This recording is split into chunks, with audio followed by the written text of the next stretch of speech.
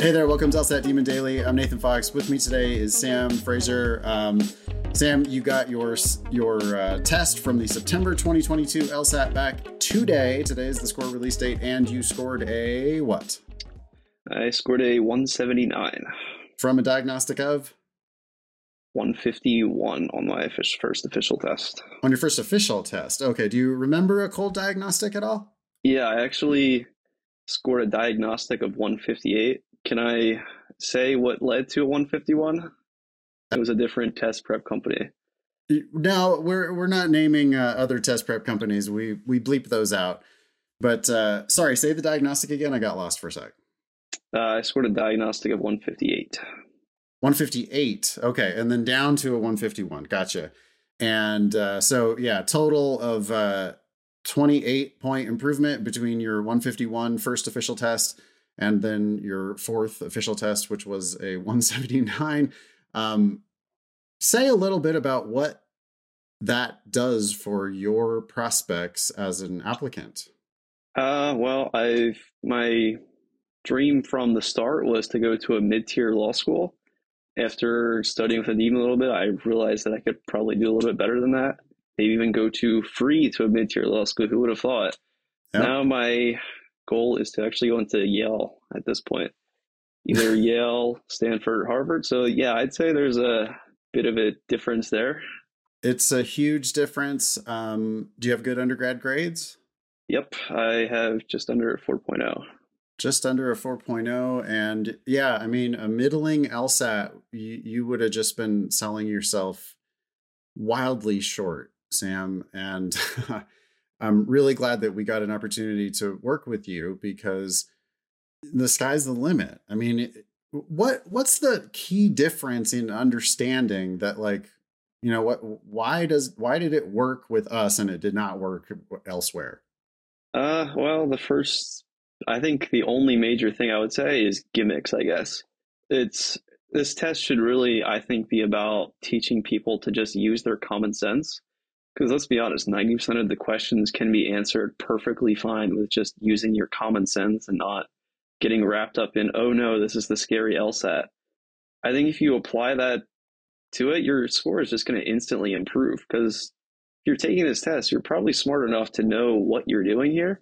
You don't need gimmicks trying to like mess you up and getting in the way of that.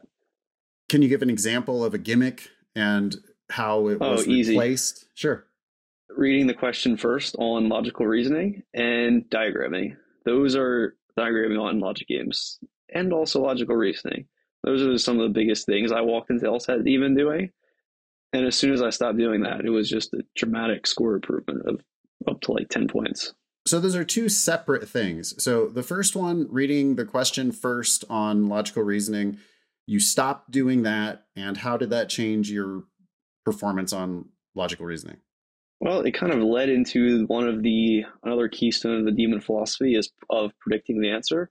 When I stopped thinking about, okay, what do I want to look for in this passage to answer this question, and instead looked at, well, what's wrong with this argument in the first place? And after I figure that out, I can answer any question they're going to give me. Once I did that, it kind of attacked the argument a lot better. Yeah, you mentioned common sense. So how does common sense relate to that? Well, common sense tells you that this argument is terrible, and that if you heard anyone in the streets or any politician making this argument, I can guarantee you would attack this argument knowing that it's wrong, and you wouldn't just think, oh, well, the LSAT says it, so I guess this makes sense. That's just not how it is in daily life. I think once people get out of that, this is the scary LSAT mindset, it becomes so much easier. Yeah. So then the second thing that you were saying is a gimmick that just didn't help you. And I mean, if I'm not mistaken, you think it actually diminished your ability to do the test. Yes. The reading the question first, logical reasoning, which I agree. I hate it. The second thing was the diagramming on the games. And I think what you meant was diagramming the rules a lot. Yeah, so the dreaded C word, the contrapositives even on logic games rules. Every rule I was diagramming. I still remember arrows upon arrows upon arrows and dot dot dots and all of that. Sure, it's helpful on your typical web game, but beyond that, it's so much easier just to do worlds and everything like that and just to ace the game in like under 5 minutes every time. Yeah. How could you explain worlds to someone who's never heard that idea before? What would you say? What is worlds?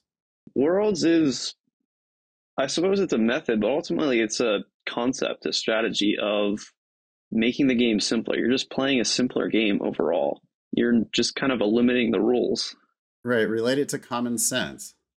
Well, if your boss put that on your table, what would you do with it? You wouldn't, okay, let me write this arrow to this player. You wouldn't do that. You would design mini scenarios and you would figure the game out. Use your common sense. You're going to figure the problem out. Just act like this is a real world scenario and just use your common sense. Yeah, like the puzzles themselves, the logic games themselves are like, okay, well, everybody has to be on either the tennis team or the golf team, and then there's some restrictions about if so and so's on the tennis team, then the other guy has to be on the golf team.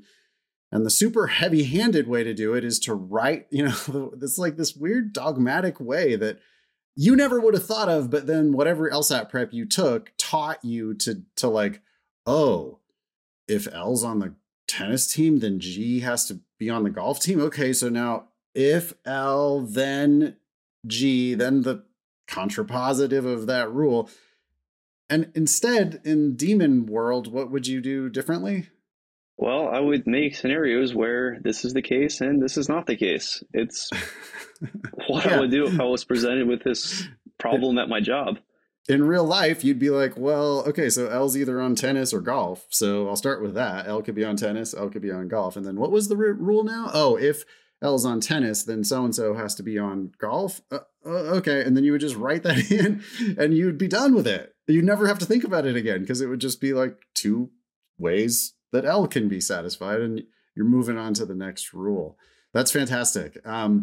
What else do you have to share with listeners, viewers who are interested in making the kind of improvement that you made? Like I said, it's just a philosophy. It's not learn this one simple trick, doctors will hate it. It's not like that type of gimmicky ad that you see everywhere. Yeah. Which is ironic because it's all over the place in different test prep companies. It's use your common sense. The Demon teachers here are going to help you understand how to use your common sense and to apply it. But ultimately, it's up to you. Just treat it like it's your daily life, and it's not this scary test that determines your entire future. Yeah, I think fitness is just such a great, analogy. Like if you're going to have fitness, you don't need to do it 12 hours a day. And in fact, that's bad for you. And you just need to kind of chip away at it, right? You do a little bit every day if you can. Yep. You also don't need those influencer crazy workout videos where you do 10,000 different exercises and you move your body parts in some weird way. Stick to the basics. You're going to do so much better, I promise you. Yeah. Awesome, Sam.